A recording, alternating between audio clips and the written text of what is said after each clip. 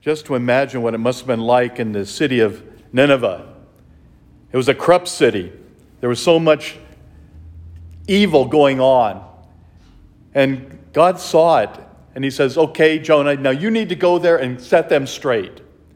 Well, we know he didn't want to do it. But God kept challenging him to the point of even putting him in the belly of this whale, which would then cough him up and put him back on shore. Then he decides, maybe I should do what God asked me to do. The interesting thing is God is asking us to do things. And if we turn our back, how are we helping anyone? We're not even helping ourselves.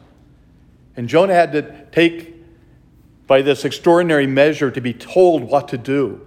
Why do we need that same challenge? Why can't we just listen to the Lord's words and put them into action? Why can't we go out and proclaim God's presence to our brothers and sisters? What are we afraid of? It's interesting, this wonderful story that how he was able to go and persuade all these people to change their hearts. One man was able to make a whole city change. And they opened their hearts to the presence of God. And he saved them. God will save us too when we turn back to him.